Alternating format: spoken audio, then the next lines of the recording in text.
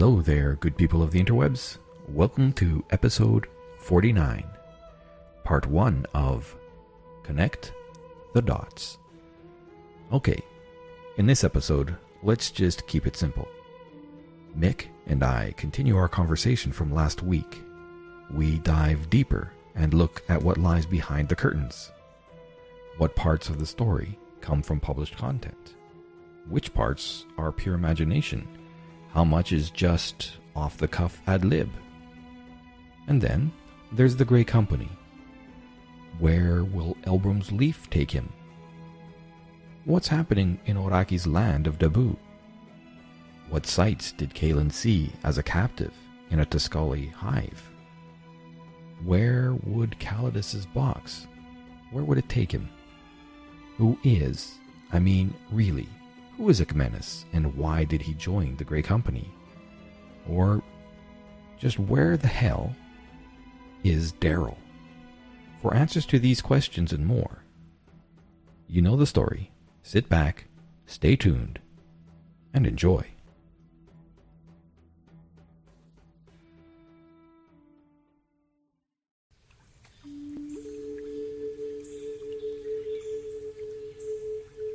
Hello there, and welcome to a Dungeons & Dragons role-playing podcast. My name is Stacy, and I'm the GM. Come with me and my good friend Mick.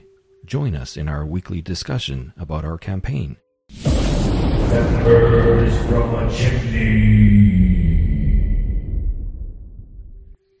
Listen to our successes and failures while trying to flex our role-playing muscle. The funny bits, the dumb bits, and the all-round good time that comes with this great activity. The cast is Elbrum, the Asmar Warlock with his sidekick Silhouette Starfire, and a pretty wrist leaf. Calidus, the elf-marked wizard who replaces his arms with blades. Will he cast another spell? And finally, Oraki, the ineffable female gnoll cleric with a tribe that stands on a precipice. The campaign setting is the Southlands from Cobalt Press. We are using the D&D 5e rule set, and we game using the Fantasy Grounds virtual tabletop. So that's the cast. That's the campaign. Now, good people, welcome to the show. The module is called Tomb of Tiberesh, and I changed it to be Cobal. Yep. And Cobal basically is, well, in Mexico, Cobal is an ancient Mayan city. Yep. That I've been to and thought was really cool. So the Tomb of Cobal, sure, works because there is basically a Tomb of Cobal.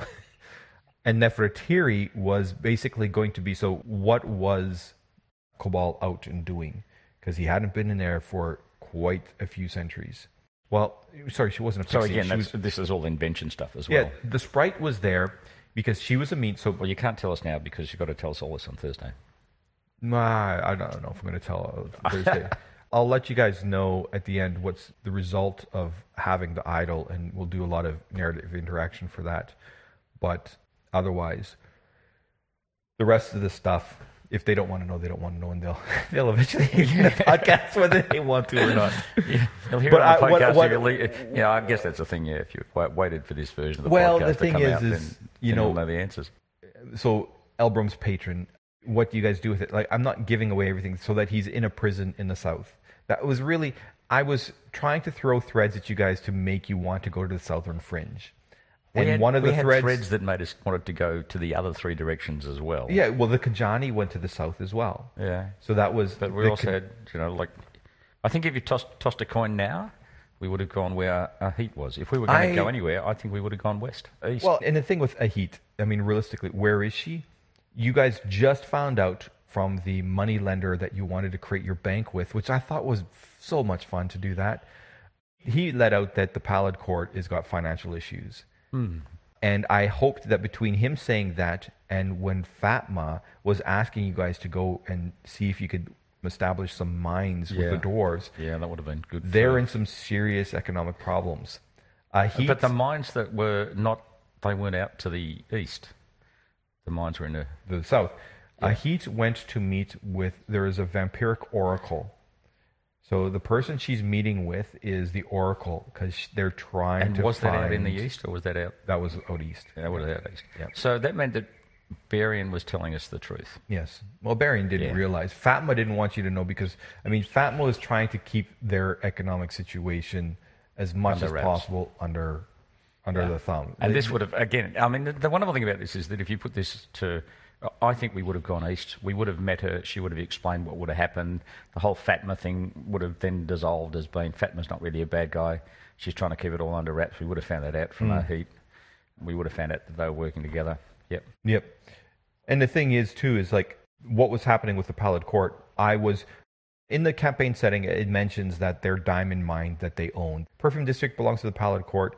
Pallid Court has a diamond mine that's running dry that provided them with funding for the last 1,000 years. Oh, so that was real. Yeah. Okay. So, but it just says that it's running dry. It doesn't say how much longer it's going to be. So I was just like, all right, We not can much work with longer. So my point was, what I was thinking of is, Heaven wouldn't it be forbid- nice if you've got a city where vampires were accepted and all of a sudden their source of giving money to people to provide blood was gone? Yeah. And, well, what was going to happen? Well, then shit was going to go down with the vampires. So was the court, the top level, Yep. was that all part of the campaign? That they are advisors? Yeah, all the advisors are... Yeah, it says that you've got the Council of Sand. These are your 4 members of the Council of Sand. Very, Is very there anything brief. going on there? No, it's just a... Oh, no. So you knew that you would have known. So K.M. Wasset mentioned that the Vizier Panchar wanted to, and he said Oh, it's just rumors, it's juice rumors, it's, who knows, this is gossip. that he wanted to take control of the Loyal Dead from Queen Mishkenet. So there was an insurrection going up there So of Queen some sort. Mishkenet, the goddess Queen Mishkenet, the High Priestess Nefrini, Lady Alashra, and the Warlord Rykar are 4 advisors to the Council of Sand. They don't really... I mean, the Council of Sand runs the city. But realistically, those 4 have enough power that they could just say, I don't That's give a it. shit what You you go guys want. So the Council of Sand...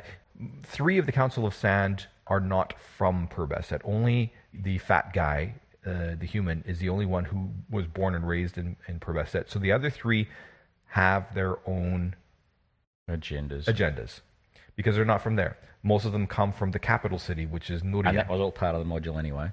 The campaign setting mentions it, but then what does any So of you that just mean? embellish the whole thing. You What embellish. about the murder? Which murder? The murder. Which murder? There's been so many. The murder of the architect. Oh, yes. So Hazi, so Sero is gone. He was meeting, so you guys took off. He was waiting for you guys to give the contract. You guys didn't arrive. So he was like, What am I going to do with Hazi? he went to go and meet with the Minister of Architecture because the Minister of Architecture was the guy who was responsible for giving the permit to the GFA for to work Anouassir.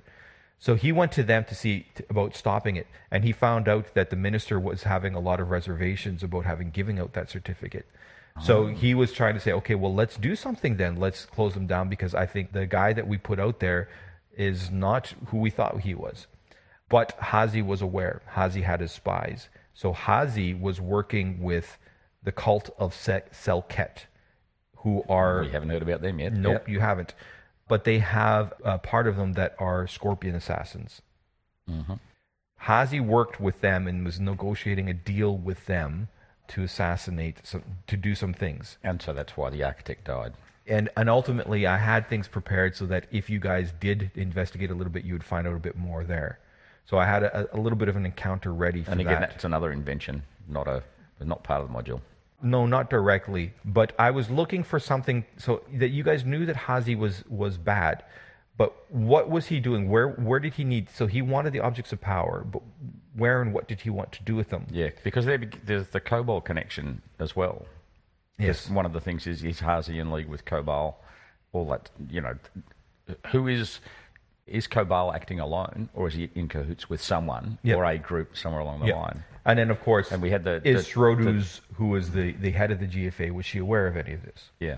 So And we had the 2 people that were in Cobalt's tomb yes, trying to destroy everything. And who did, because they just sort of disappeared off in the story. They got out there, Well, they they- disappeared, and you sort of thought, well, yeah. I had them. They could have. Yeah, I had them involved because again, it's just creating options to go somewhere else. So Yeah. realistically, who they were was he was a guy who did study, and once this came up, he wanted the objects of power because he knew that with those objects of power, then he too could achieve this god status. So he Despite wanted the fact that he was saying, I was going to destroy them. because he didn't think it could be destroyed. He Oh, I was going think to that was he his was going aim. to take care of them and Yeah. hide them away. It was the Brazilian guy who was playing the Minotaur that wanted to destroy them.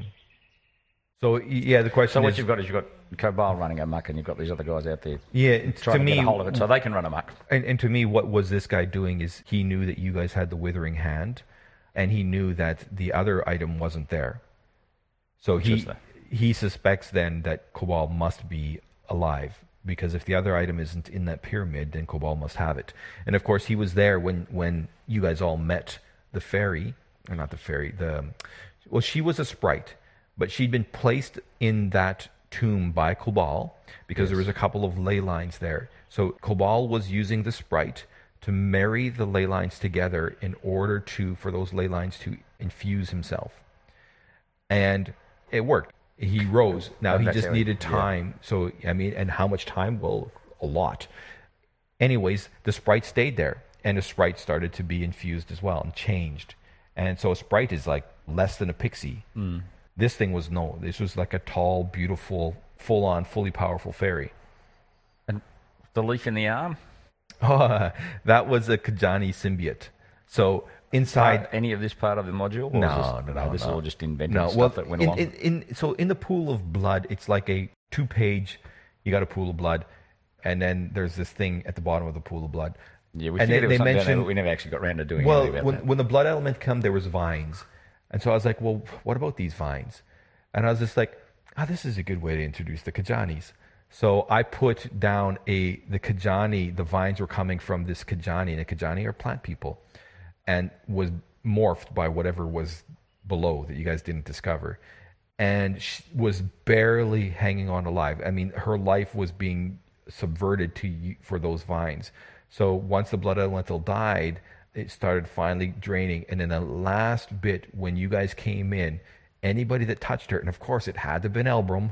Yeah. I didn't want it to be Elbrum, but it turned out to be Elbrum. That's because we're not going to give you what you want. We'll give you the opposite of what you want every single time. I was even really, if it's by accident. I was really hoping Oraki or Kaylin would be the ones that touched her to try to do something, and then they would have gotten the symbiote. But no, of course, it was Elbrum. So Elbrum went down there, and whoever touched it first was going to get a Kajani symbiote, which would manifest itself as a leaf growing from their skin. And that's from a movie that I've seen.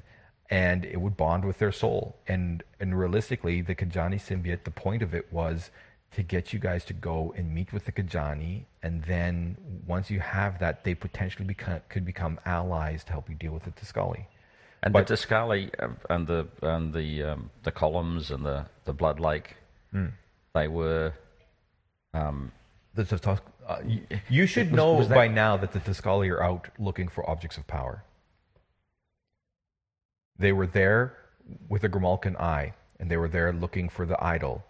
They were in the sanctuary. They got killed in the sanctuary. They were in the pyramid. They got killed in the pyramid. In every case, when they've been showing up, they've been specifically showing up where objects of power are. And you would, if things would have continued, every time you've gone to some place where there's an object of power, you would have found Tiscali corpses. Yeah, but we wouldn't have made the connection to that. We would have made the connection in the first game that we played. The Tiscali got the rod, I think, and Yeah, no, you guys were in bolted. there, and what's his face? The guy who played the thief went running for the withered hand, and the Tiscali chased him. He had the hand, but they took it from him, and then so he took the hand. So the Tiscali took the hand and bolted. Yep. That wouldn't have been enough. We would have had to seen probably 2 instances where Yep. the Tiscali had actually taken something. Yep. And then we would have got to hang on. The Tiscali keep trying to grab these items, because up until then, they're everywhere. Yeah. But we don't know that they're taking things of power. So here's the thing. Like, I was excited for Akmenis because to me, Akmenis' backstory would provide a connection into the Kajani and a desire to bring the Kajani back into Kush, which is the jungles just south of where you guys are. Kalen, him being in the Tiscali tunnels gave me an opportunity. So in the tunnels, he's seen lots of humanoids and other animals who were trapped in that substance that you guys found at the Pool of Lake, which was part of the chitinous armor of the one that was flying. And again, this is not module. This is This just is me. invent. Yeah. And so he was trapped in that as well. And he basically seen a lot of people with their chest bursts out and whatnot, and somewhat consumed. He was trapped in a similar situation, but he escaped. I told him that you didn't just escape because you woke up. The goddess Queen Mishkenet woke you up and freed you. You weren't aware of that. That's how you woke up. And then it was on you to get out. But that's why I said to Oraki, so he made this nice letter, and I was just like, yeah, do what you're going to do. So as his exit, so he wrote that nice letter and whatnot, and then I subverted his letter, and I wanted it to try to make it so that you guys, the thought that he left because he went looking for his brother, yeah, it sounded nice, but I wanted it to be you guys to then think, oh Jesus, no, the goddess took him, and yes, she did, she took him. He's part of a plot for her. Now, of course, I didn't want her to take him, but if the circumstances led him to be doing that, but yes, But he didn't tell us that. he had no idea. He didn't know that he'd been all he released knew by is Mishkan. that he woke up, he was And in that was there, it. and he found his way out. So I wanted for him to have a lot of repressed memories that would come about as you guys discovered more about the Tiscali. And eventually he So would out work. of the Tiscali and Kobal, who was going to win? Oh, well, see. Or you hadn't figured that out yet? No. That was no. like part of the... Yeah, do I go down that road? I don't want if I. Well, should don't reveal- go down the road. If it's part of an existing module, No, it's not. It's not. then so and the other thing too is Kobal- that if this is ever played again, then I guess one of the lessons from this is that we've been doing this for a year now. Is to look at it and go, if this played out to its completion, would I have lived that long? Given that we play once a week. yeah, What year would it have been? Would it be 2097? Well, okay, here's where this is where I want And how much of this do the you sort of lump Tiscali in? incursions. There is, I don't know, there's like 6 different hives in the Southlands. The Tiscali that are doing the incursions that affected all of you guys and make you refugees is the Queen Tekli of the Tiscali is doing this. She's responsible for this. Normally she is living in the Great Hive Arbiek. So the Great Hive Arbiek is actually a demon god. And so he's got his herald on Earth who walks around, and the herald is lately been, the herald is chaotic evil. He does whatever bloody whim comes on him. And he's been killing the Tiscali more than he normally does. And so the queen got pissed. So the queen has been trying to create a secret hive in order to fight against this demon lord. And eventually you guys would have learned that all the incursions, yes, they had happened. So the Tiscali, they need humanoid or animal creatures in order to recreate. They plant seeds inside, and after the seeds grow, they will exit the body. Yep. Okay. So that's why she needs humanoids. Now, there's the hive where the herald is at. So she's been secretly trying to build a new hive undergrounds under the Sarklan Desert. And she's created some extra queens, which is not normal. So she's subverted these queens in order to further her own means. So there is a queen that's underneath the sea, and there's another queen in the Crescent Desert. There's a queen that's in the Sarklan Desert, and she has to maintain her presence at the hive. So she's been running those 3 queens in order to build up, and they've been going out to do this. So they're looking for objects of power to fight against the herald. Yep. Kobal, he is working with the demon Arbayak. So the herald, he's trying to build up his own power because he wants to challenge Arbayak. And this is why he's starting the kill. He's trying to amass power through death. And the demon lord, Kobal, is trying to make sure that Nefertiri rises up, because Cabal and Nefertiri were meant to be starting to raise the land and cause chaos for the demon lord. Yeah, so the bottom line is there is no Tuscali invasion at all. No. They're just out hunting down stuff that's going to make them more powerful. The Queen technically is just trying to save her hive, is what she's trying to do. Yep. Now, everybody hates the Tuscali, though, because the Tuscali are like, for all intents and purposes, they're evil creatures. And they're not, I mean, nobody understands them. They got this thing. And there's some humans that live at the hives, because there's a substance that the Tuscali create that is not, it's not like the Vril stone, but it has some properties that can be used by magicians in order to, I can't remember what it is, I'd have to look it up. But anyways, the point is yes, sometimes there's humans at the hives as to foster trade. But in general, nobody understands the damn Tuscali. They're an alien species, and they tend to do things for their own way. And their hives, the buzzing noise of their hives is such that the frequency of that affects the creatures around it. So that part, affecting the creatures, the hives, that there's human traders at the hives, that's mentioned in the campaign setting. But I just like the idea of, okay, the Tuscali, who are they? And the campaign setting mentions that there is this herald that's there, but that doesn't tell you anything about it. It's just, these are props you can use. So I was like, all right, Tuscali incursion, why? And then, okay, who is the herald? What's he doing? Why is he tied to this demon lord? Why? And then just create shit from that. And so at the end of the day, assuming we all made it to level 20, that would have been the big reveal, was that at the end of the day. But the thing about that is that what you would have revealed is there's us at a bunch of level 20s, and 3 competing sides trying to control the world. Well, Tekli didn't want to control the world. She's just trying to save her hive. And she has to do that. She needs to build up an army. Her intent was to go and fight the herald. So she was just trying to build up to fight the herald. And she was looking the herald wants to control the world. The herald is maybe ultimately he's looking to supplement his lord, the demon lord Arbeck. So he needs to kill a lot to build up his own power. So it's not about controlling the world. He wants to be a lord. And so the lords, they don't occupy this realm.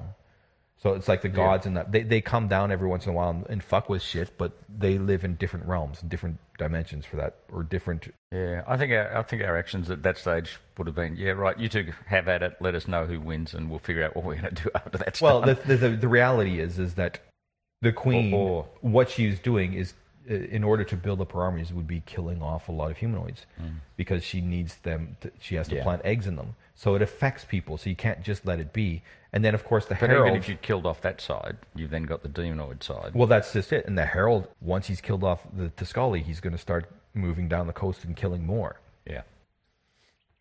And then as well, I wanted Cabal to raise Nefertiri, and once they got raised, then there was going to be them starting to take over some of the undeads, and then what would that mean?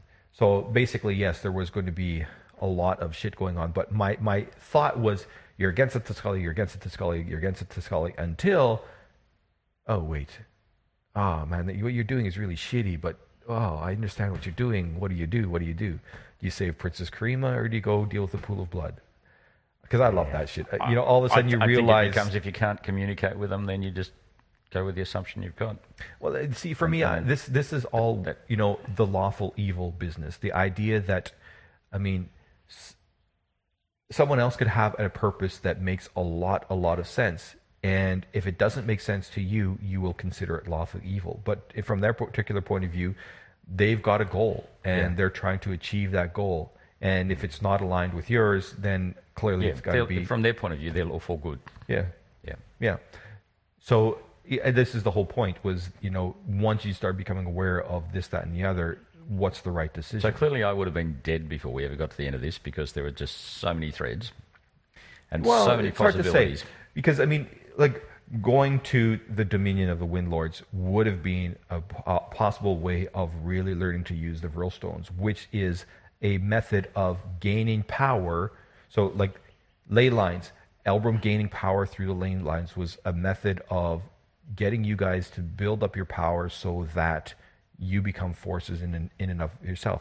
You going out and You giving up the Vrillstone was a shocker, because I was really thinking that, okay, get Calidus to want to go over there in order to learn more about the Vrillstone so that it becomes a source of power for him. Yes, and the answer is, giving up the Vrillstone was not the end of it. You open up the door to get it back. That's where the Griffins went, by the way. Sorry? They went because of the explosion, and basically that explosion that happened that you guys were running from was because the Tiscali went in there and they fucking monkeyed with what was underneath. And that caused the explosion, and that affected the village of Neber because they were too close. So the Griffins, I mean, it was for you guys, it was how many months between the Pool of Blood episode until where you are now. It was only 2 days of game time. Yep. So they'd found out, they'd heard rumors about shit going on. So the Council of Sand sent the army to go check out what the hell happened. Yep. And they weren't going to walk because everything was dead.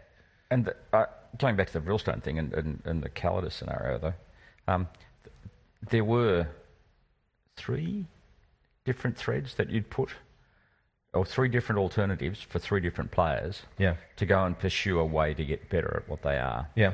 And that's... And Oraki was the same thing. Oraki had a way of doing it as well. So she was off to the... Where she's from in camel. Dabu, she's very close to something called the Pool of Sky. The Pool of Sky was the source of her having visions, and she drank from the Pool of Sky, and that's why she has visions. The dire camel called the Restless Prophet.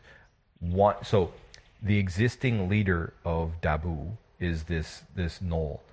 The Restless Prophet knew who Karima was and wanted Karima to come in and supplement the existing leader because the existing leader had 2 daughters. And the Restless Prophet knew that when those 2 daughters started when the mother died, those 2 daughters would basically bring war to Dabu. And that couldn't happen because to the south was the warrior tribe of the Narumbekis. And the Narumbekis would come in and take over Dabu if they didn't have strong leadership.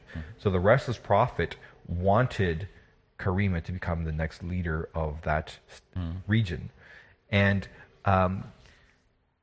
so yes, again, this was to build up the Knoll presence so that, again, possible allies to help deal with... So one of the problems that I saw was that the three major protagonists, which is myself, Elbram and Oraki, all were given options to go and get better at themselves. Yes. And it was, which one do you do first? Yeah.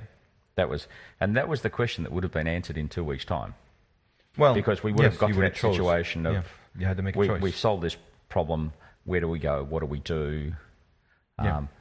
My guess is we probably would have done the Elbram one first. Hard to say. Well, see, the thing is, Akmenis was making a really good point. Like, he was really into, and some of the things that he was saying were a lot. So I was curious if things would have, if he would have stayed, would you guys have followed him to Kush? Well, yeah, I guess. Well, he didn't, so that's what I'm saying. No, you'd come back to the 3 and look at it and say, well, of the three, Akmenis has got a leaf growing out of his arm. He's tried to get rid of it. We probably would have looked at that as a matter of urgency and said, okay, so clearly this is an issue. And then we would have gone off and resolved that one. Yep. And at the same time resolved anything else that was happening there. Yep. And then we would have looked at that. And again, you look at that, like the leaf issue. If it took us 12 months to get this far, by the time we got to fixing the leaf, what else was in that direction? And here's the thing with Elbram was that he was going about and coming up with so many ideas in order to deal with that leaf. I was just like, at what point do I just let him win with his ideas? Instead of just, it doesn't work, because eventually then, yes, I'm railroading it. And I'm railroading it because I really wanted you guys to go and find the Kajanis. He may have come up with lots of ideas. Yeah. Like, it may have seemed like that, but from our point of view, it was like, he's got the leaf, he's tried to cut it out, he's tried to blow his arm up. He hasn't actually tried to cut it yet. No, I didn't let him go down that road, and I wanted to, because what I really wanted is cut it, and then he was basically, cutting it, he would feel like he's cutting... Cutting it is no different than stabbing your heart. Yeah, so he would have felt that. Yeah. He would knock himself out silly. And for that reason, just the last episode. So the last episode where he was he got drunk and tried to blow his arm off. I think that would have been the reason we would have gone, yeah, take it all back. If the leaf thing had got bigger, if you'd said, the leaf gets bigger or it starts to exert more influence over him, we would have just said, yeah, okay, we're going off to Leafland. In the same way that we were already hurtling off to Blood Lake. Yep. When we found out Karima had disappeared. Yep. We just kept going to finish that one off. Nothing would have, wouldn't have mattered what you threw at us. We would have just kept going, going to go and do the leaf, that's it. Fix Elbrum, and then we'll look at what else there is. And I think, and again, it would have been... See, and there were so many options in the four directions. Like, no one direction had one item at it. And this is, to me, this is the same thing like what I do with West Marches. So in West Marches, you have a mission. And your mission means you need to go from here, you need to get to there and do your mission. Yep. And between there and there could be 20 hexes. 20 hexes of potential. Every hex has a 30% chance of having some kind of encounter. It could be a monster. It could be a building. It could be an event. It could be whatever that is in those goddamn tables. And so I don't want... If a result rolls up, like I rolled up a result the other night, which was, there's a naked woman and 5 cultists surrounding this naked woman on an altar. And I was sitting there thinking, well, you could just toss that away and say, oh God, what am I going to do with that? But no, that's the challenge. That is what you're trying to do, is ad lib. So to me, I take that and I want to ad lib that and make that as meaningful as possible, that makes it more immersive. So it is an absolute 100% distraction from your mission. And if you follow it, if you take that distraction and take that, instead of ignoring it, that means I have succeeded in doing something that is meaningful to your party. So it is absolutely a distraction, but to me, it's also a judge on, how well am I doing with the ad-libbing? So it's the same thing is in the campaign setting is, yes, you got to go and solve the leaf thing with Elbrum, but I love being able to throw other stuff at you and get you guys to go, okay, let's just go over here for a minute. It's interesting that worked. When you look back over the last 12 months, that worked quite well for about the first 6 months. For the first 6 months, we would get distracted by anything. And then after that, I think what happened is we reached this point of going, we have a series of tasks to do. And then we looked at the list of the things that we should be going and doing. Yep. And then it was like, no, hang on a minute, we're not going to get caught on this dumb game again. And we went to the fact that we had to go knock off the bits one by one. There was, what were you going to do with the GFA? You were supposed to meet to go and do that. But then Oraki kept getting visions of Karima being tortured. So, there was things. The GFA, we came back. You arrived in the morning. We arrived in the morning. We had to see... The court was closed. And we had to see the court. There was no one there. So we made the decision, we'll arrive in the morning, and then we will go and see the court. Did you catch that bit when you fell unconscious when you guys were leaving the Pallid Court, where they encountered the guard who was like, yeah, you guys need to leave now? Remember that bit? She was like, you need to leave now because the vampires are waking up and the blood supply has stopped. So, yeah, I can't guarantee your safety. You really need to leave. No, I don't. We didn't pick up on that one. We got the you really need to leave now when we arrived in the daytime. No, in the daytime, it wasn't about you need to leave now. Is that there's no you're not going to be able to visit anybody because everybody's in their crypts. No, so, I didn't pick up on that one. I mean, that's anyway, why. But our focus was on Blood Lake, finish Blood Lake, talk to vampires. Everything else was after talking to the vampires. So any distractions that came before then, that's fine as long as they didn't take more than the amount of time it took to do that. And then after that, it was GFA. We're going to do the GFA thing. And the thing is why did the Council of Sand close the Vampire Court, the Pallid Court? And eventually, I wanted you guys to learn Vizier Panashar got it closed. And the Vizier Panashar got it closed all the time because he was dodgy. He hates the advisors for one. He wants full control himself. So he made sure to get it closed because his thinking was cut off their blood supply. And if you cut off their blood supply, their natural, vampiric kill blood thing will take over. and then he could get rid of the Pallid Court because they would basically. It would have happened anyway, though, if they didn't. I mean, Yeah, they ran out of money. They got to run out of money so because the money pays. Nothing he did was going to. Oh, well, change that was my original introduction when you guys met Wen at the Pallid Court's ball, was she said once upon a time we used to get 5 golds per 100 mils. Now we only get a gold. So that was like the first time to hear that. Okay, well, why did the price drop? So that was me seeding and seeding and seeding here, and here. But I mean, I'll tell you, all of these storylines weren't, in place at the beginning. And the place at the very, very beginning was Tuscali incursion, and that was it. And the only thing that was in place from the Tuscali incursion was, okay, it's related to the Herald, but why?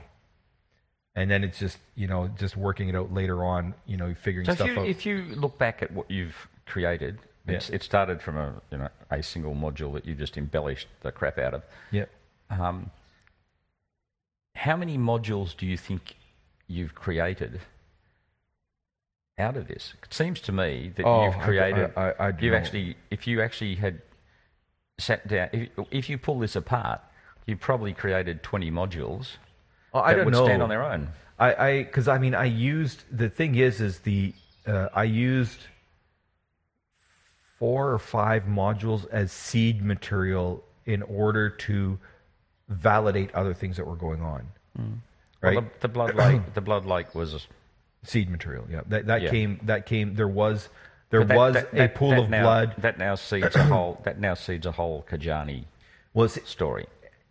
And the only by indirectly, because the reality was what was in underneath there was ancient magic. That was why you guys were forced, when that percussive blast knocked everybody down, you guys, and even the Tuscali, were all basically telling about your first experience with magic. But I'm just looking at this just in sheer terms of creativeness and numbers. Yeah. In terms of there's a Kajani story that's been created. Yes. There's a mining story that's been created for funding the you're the right. Pallid Court. Yeah.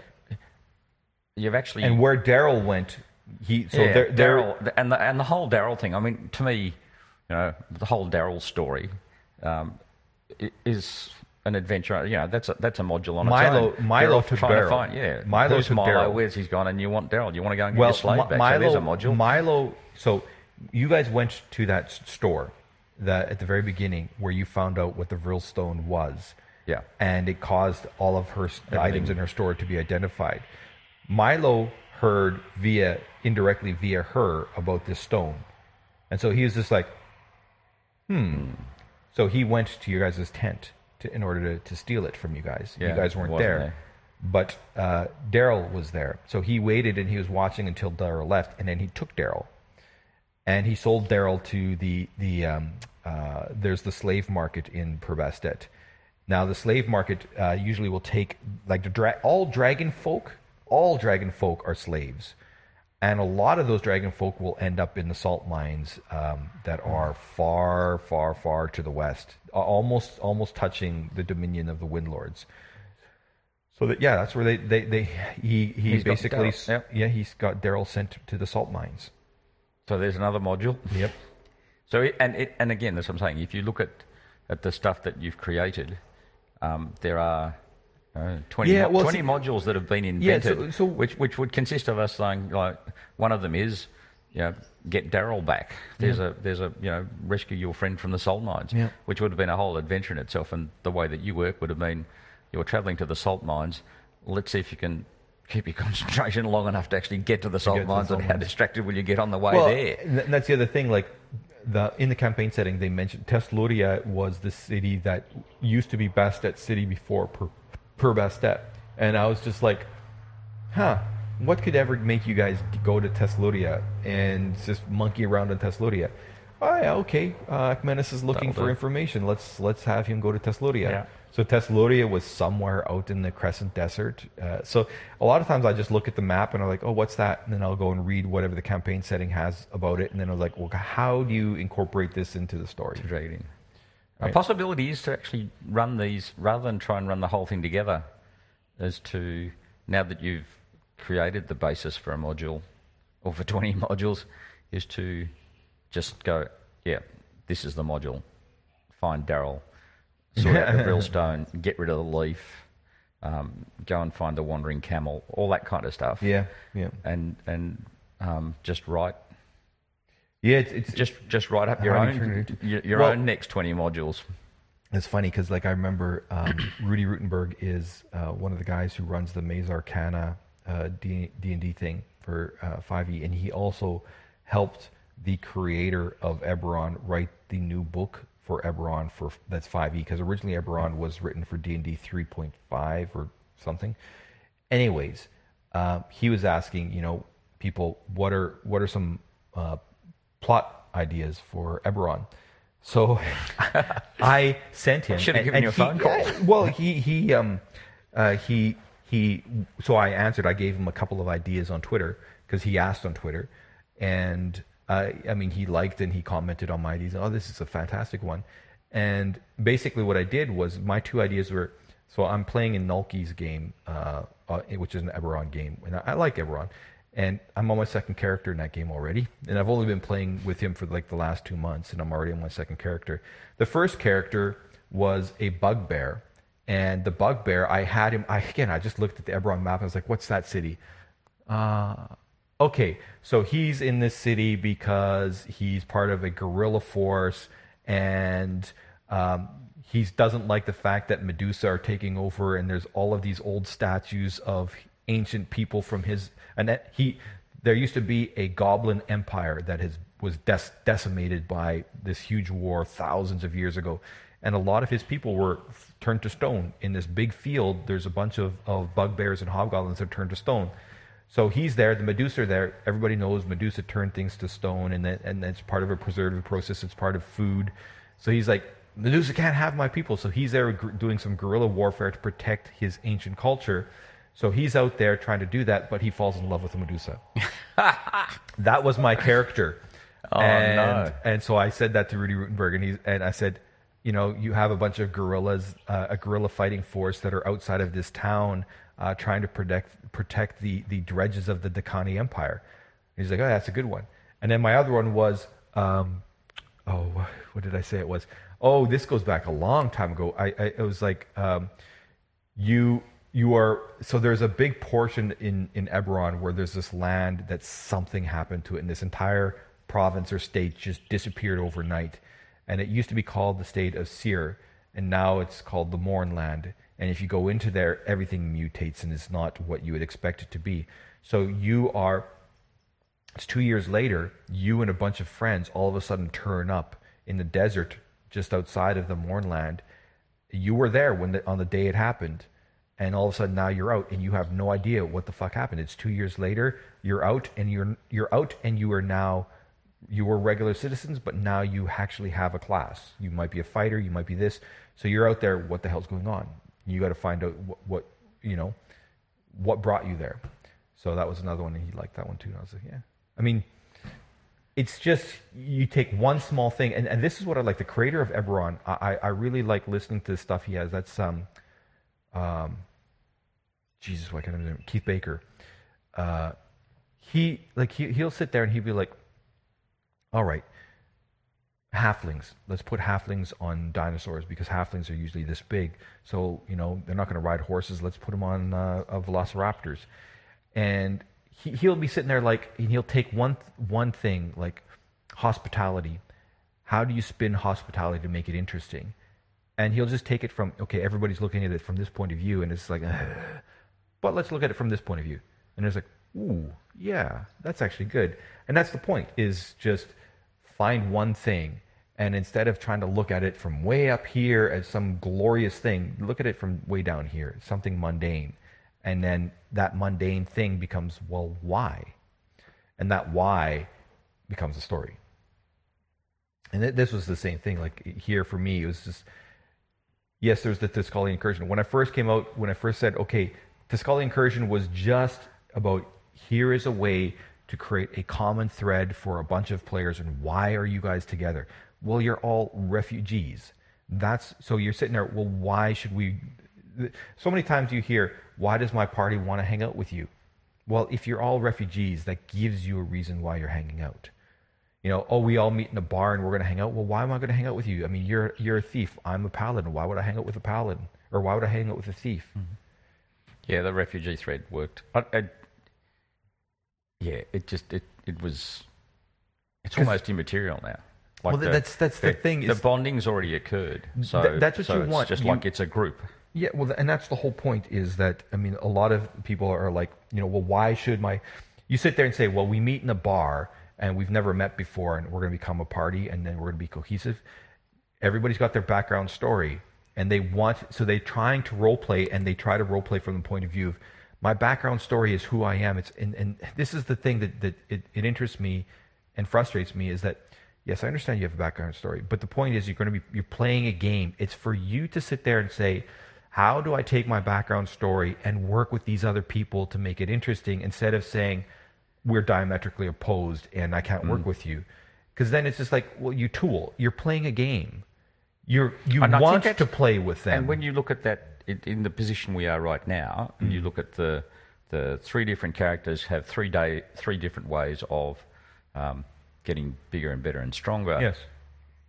We look at that from the point of view of not which is the best outcome, but at which point do we see, if these were your friends, if these were the people that you actually had bonded with, who would it be that you would go and save first? And it was like we saved Karima, and the next thing is we save Elbrum from the Kajani thief. And it's interesting too that if you actually, now that we know the outcome of what would have happened had we gone there, it's interesting that the person that we would have chosen to save would have given us the biggest benefit, which is that we would have created ourselves an ally, and that would have been our first. If you went to go and pursue the Kajani, but you would have just as well found an ally if you went and followed Oraki as well. Yeah, but the thing about it is that we having done that, this would have been our first real ally. And the thing is too, because up until now, what we are other people's allies rather than having people that are the other thing on too our is side. Even so, my thought was if you went to Mardas Vulagai is ancient ruins, and there's a lot of real relics in those ruins, but that's not where the Vril come from. You would eventually, if you went there, you would have battled a bunch of goblinoid creatures being run by a fiend. And eventually you would have been able to figure out that I need to go to the Dominion of the Windlords. And I really wanted you to get to the Dominion of the Windlords because I also envisioned that you would be creating an alliance with the Jinborn. Yep. And that's how I seen that happen. And so for the four directions that we had to go in, each one of us would have ended up creating an alliance. And all of a sudden you've got this mighty force. Which is what needs to happen. Which is what would need to happen, Yeah, and realistically, I mean, it comes down to how do you do a campaign like this and have it go from from 0 to 100 in a year? If you're only playing once a week, I think this is the thing. It's like Star Wars, and it's just like we'll just keep trotting out another movie. And when it started back in 1912. So the first Star Wars movies came back, then, and it's a century later, and they're still bringing out pieces to go with it. I think this is like that. There is there's no simple solution to it. It almost is like it just goes on forever. And maybe one way around it is that the characters don't die. I'm beginning to think that is a possibility. To be honest, solution. I have to admit, like from the NPC's point of view, from our session last week, or this session a couple days ago, from NPC's point of view, absolutely I wanted you guys to die. Now, as the DM, I don't want you guys to die because I'm just like, God, that's, having to start from scratch for create a new thread. It's difficult to come up with a way to tie people together and make some cohesion. Because like Ekumenos was like, why am I here? I mean, I know about the Tiscali. Why aren't we focused on the Tiscali? I mean, so he was just like, and I was like, you need to be patient because all good things will come to pass. You just need to be patient and find. And at the end of the day, as I was saying as well, if you have a direction you want to go, listen, what is Oraki doing? She's telling about what direction she wants to go. Calidus is telling his direction. Elbrum is telling his direction. If you've got a direction you want to go, it's on you to say it because I'm not going to do it. That's not my job. My job as a DM is to try to, I have a story I want to go to. And I mean, I can't go Because I tell you, it does take quite a bit of thinking about it. But I think, and one thing that makes this party really good is that no one really cares where we go. Like, there are three of us there, and at the end of the Grimlock and I, we actually wouldn't have cared which one we'd picked. We would certainly have picked one of the three, but I don't think anyone would have cared, and I don't think anyone would have argued or got upset that they didn't go and pursue the one that they wanted to pursue. But you would still, as characters, you guys would have to be, well, I want to go here, I want to go here, I want to go here, and eventually come to a compromise on which way you guys went. I think that would have been an incredibly short conversation. You think so? Well, I think that is one of the things that demonstrated how cohesive your party is that they look at it, they put up their rational argument, and they just go and do one. Yeah, because of course. they know that their turn will come. Yeah. It's like queuing for chocolate cake. Yeah, I mean, and that's the thing, is at the end of the day, that's the point, is you have a discussion and say, all right. Yeah. And this is the one thing that I it sometimes floors me how often, like, so again, in West March's distraction, I had the people, so they were supposed to go out to deal with Xanathia, but there's another big arc that's coming. So I wanted to introduce just the tiniest little bit of that new arc element in the start of the session. So I had them come up to the Blood Eye clan, and they were having, they noticed some stuff that was going on. And man, oh man, they wanted to go and immediately follow that instead of going on mission to go there. And yeah, so I had to be extremely imaginative on the moment to get them back to go in that direction without trying to force them into railroading. Like, I didn't want to be specifically saying, no, sorry guys, we're just not going to go that way. You guys can't go that way. Maybe next time, you got to go here. Stay on mission. No, I didn't do that. So they were sitting there, and they were like, they went to meet the chief. The chief told them some stuff, and then they were having this conversation. And they're having this conversation. We should do this. We should do that. And they think that they're doing this out of character. And you're having a conversation about what you want to do. That's not out of character.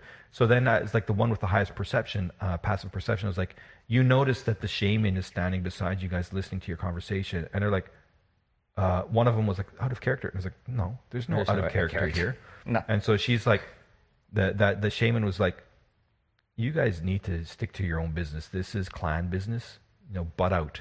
Yeah. And it's interesting that West Marches, by its very nature, doesn't have cohesive teams. No, because you don't deal with people. A cohesive that's team. right. But it's really, now here's the trick with West Marches, which is interesting. That means that staying on target becomes incredibly difficult.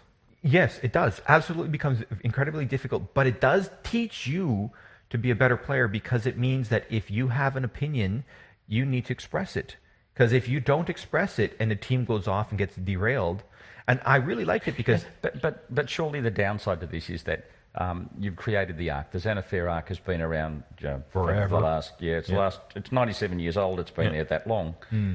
How many people have ever actually stayed on plot and done... and the answer to that is no one ever actually does the task. Everybody gets distracted, they all get distracted, and away they go. Yeah. So when you say that they get to be better players, I actually think that they don't. I think that they learn nothing. Well, and no, they continue here's the thing. to learn nothing. There was one Aussie player, and I was historically he's been pretty bad, but he's like one of the characters like, we need to go solve this, and he's like, no, we are here to go to Xanathia. I mean, we can deal with that later. We should be doing this. And then later on, rolled up, there was a lost item. There's a pair of pants there. And they're like, oh, let's go check it out. And he's like, who the fuck cares? Let's just go.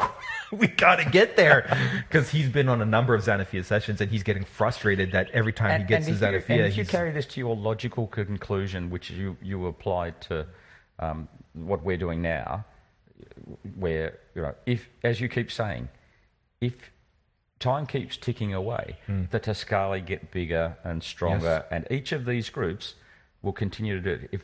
If we get distracted and go and do something else, that is something that you've created as a distraction, then what happens is at the end of the day, guess what, guys? Game's over. You're all dead. Yeah. And in the Xanathia arc, that surely is the logical conclusion. She's been banging around for the last 97 years.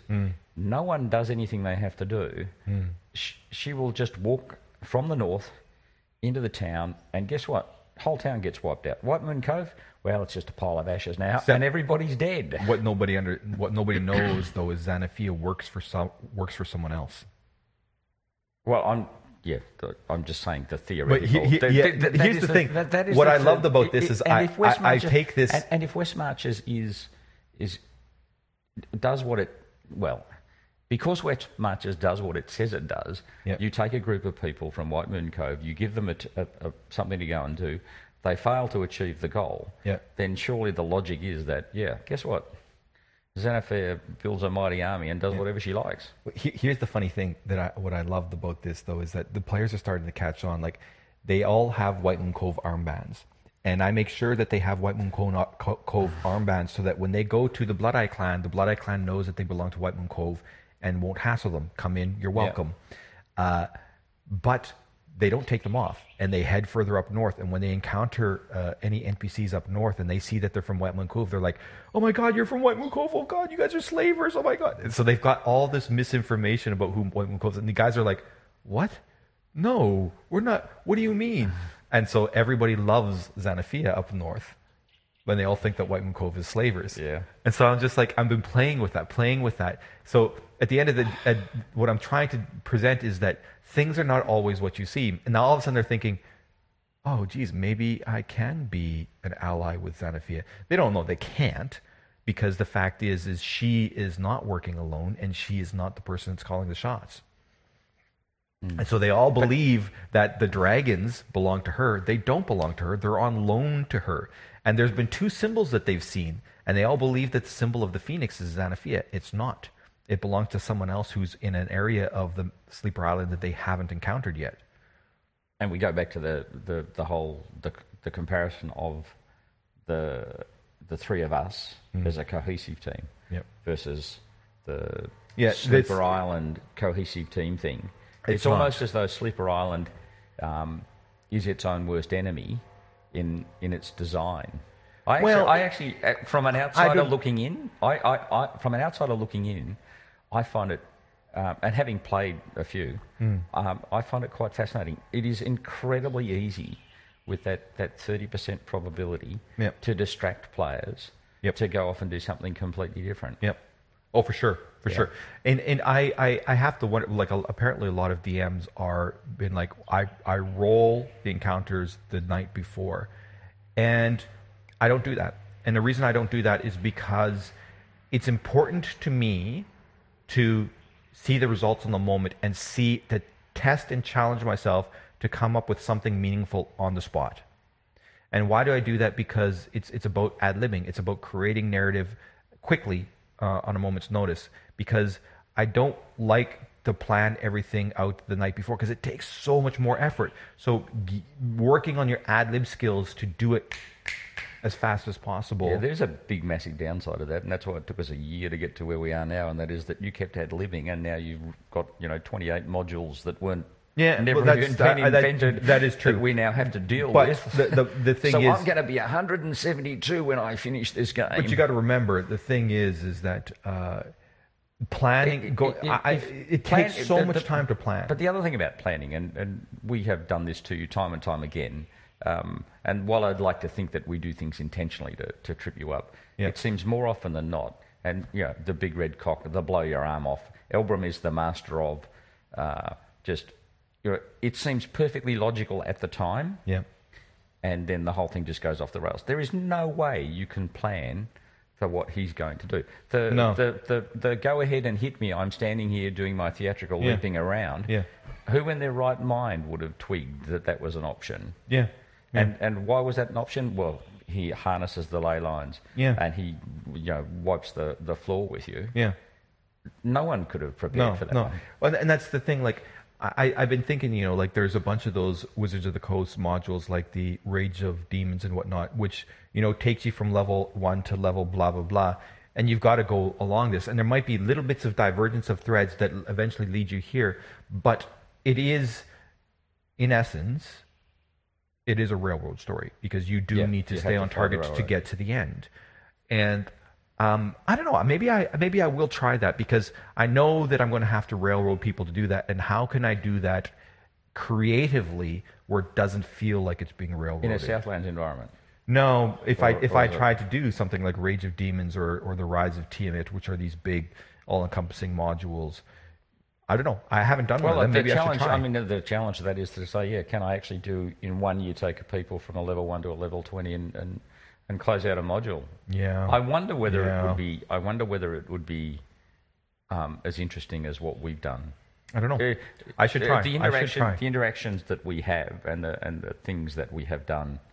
Where you don't actually go out and fight something. You have an episode or 2 episodes where you actually just do other strange things. Yep. And the thing whether is, you can actually fit those in. When you think about that, if you're going to go up 20 levels, you are talking about going up a level every fortnight over a year. Yeah. Yeah. They're the kind of numbers that you're looking at. And when you look at that, I mean, most of the leveling is done by encountering monsters and stuff like that. Now, you don't have to fight them so long as you encounter them and come to some kind of a resolution.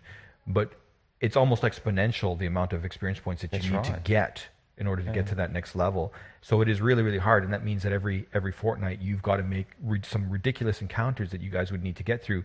And to me, like, for example, convincing the king that to become an ally to do that, is that worth 100,000 experience points? And that is 2 sessions. You've got 2 sessions to actually do that, which essentially says that if I've had an encounter, I've got to take a night to recover. So you've got to have a recovery period. You've got to have the next day. You've got to knock off the next encounter. If you've got to have a conversation, then you probably have another night, knock off the...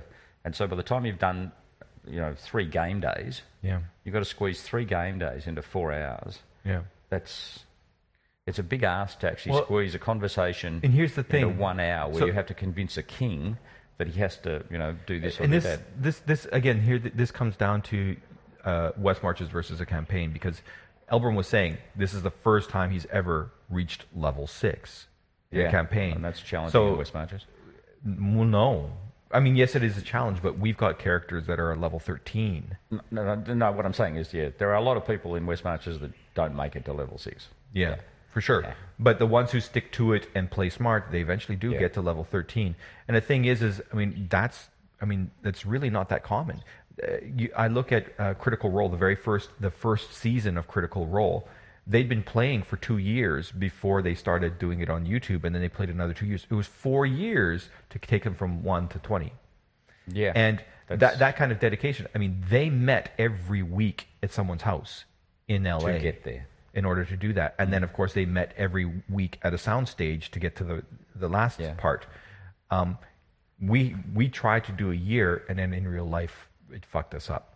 And that's the problem then is how do you find a set group of players? Which does, if you think of trying to take this, the railroad scenario, it'd be interesting. I would like to play a railroad scenario. Well, I've been thinking I might have to try that DM one. Yeah. Where you just follow the line and see those are the giant modules that are like 100 and some odd pages, and that's like the Rise of Tiamat is a huge module.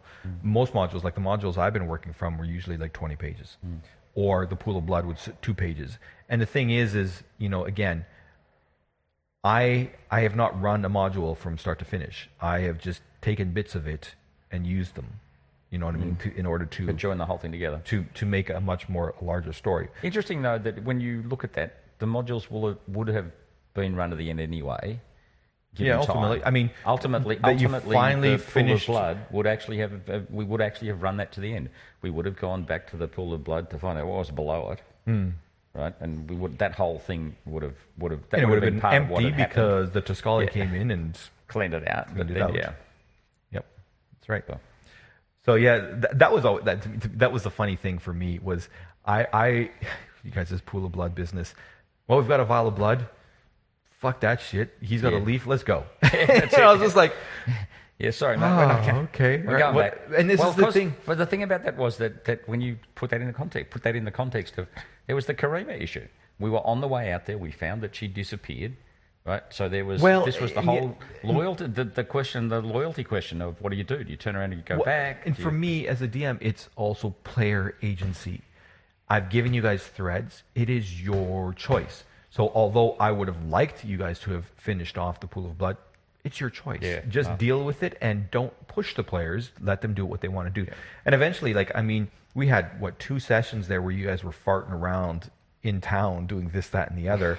And I was really surprised. Like, I really was expecting you to say, I've bought my stuff. I don't care about whatever they're doing. I'm going to just sit here and transcribe. Okay, let's do a couple rolls and you're transcribing. Or, hey, we've got downtime. I want to try crafting something. I want to make this. And none of that happened. And instead, you guys, but it still filled 2 whole freaking sessions. Yeah. It was easy 6 or 7 hours worth of stuff. We learned a lesson out of that one. Well, and I mean, I felt that like I was struggling in terms of where are you guys going to go. I had no inkling about where you guys were wanting to go and what you guys wanted to do, so I had no idea what to set up. All I could do was sit there and think, okay, if they're going to talk to Karima again, what is Karima's motivations? What is this person's motivations? I honestly thought that you were going to go and try to meet up with Sero. And so, and again, I was seeding the whole Sero is gone by Lugo thinks you're dead, and Lugo's, is talking to the mortuaries to find out about and what that happened would have been, to that would have the been, Grey Company. Yeah, that would have been, that's on the list of, it would have happened right after this. Yeah. Anyway, we've talked a lot. We've given away a lot, and hopefully the people who are players, I apologize to you guys if I've given away stuff, but you're probably not going to listen to this for another couple of months. And it won't matter anyway. At that point, will we be able to do it? It's hard to say. I mean, will we be able to come back? And those other people that are spying on this so that you can find out how a module ends, guess what? You didn't get anything. Yeah, pretty much. There you go. All right, until next week, guys, take it easy.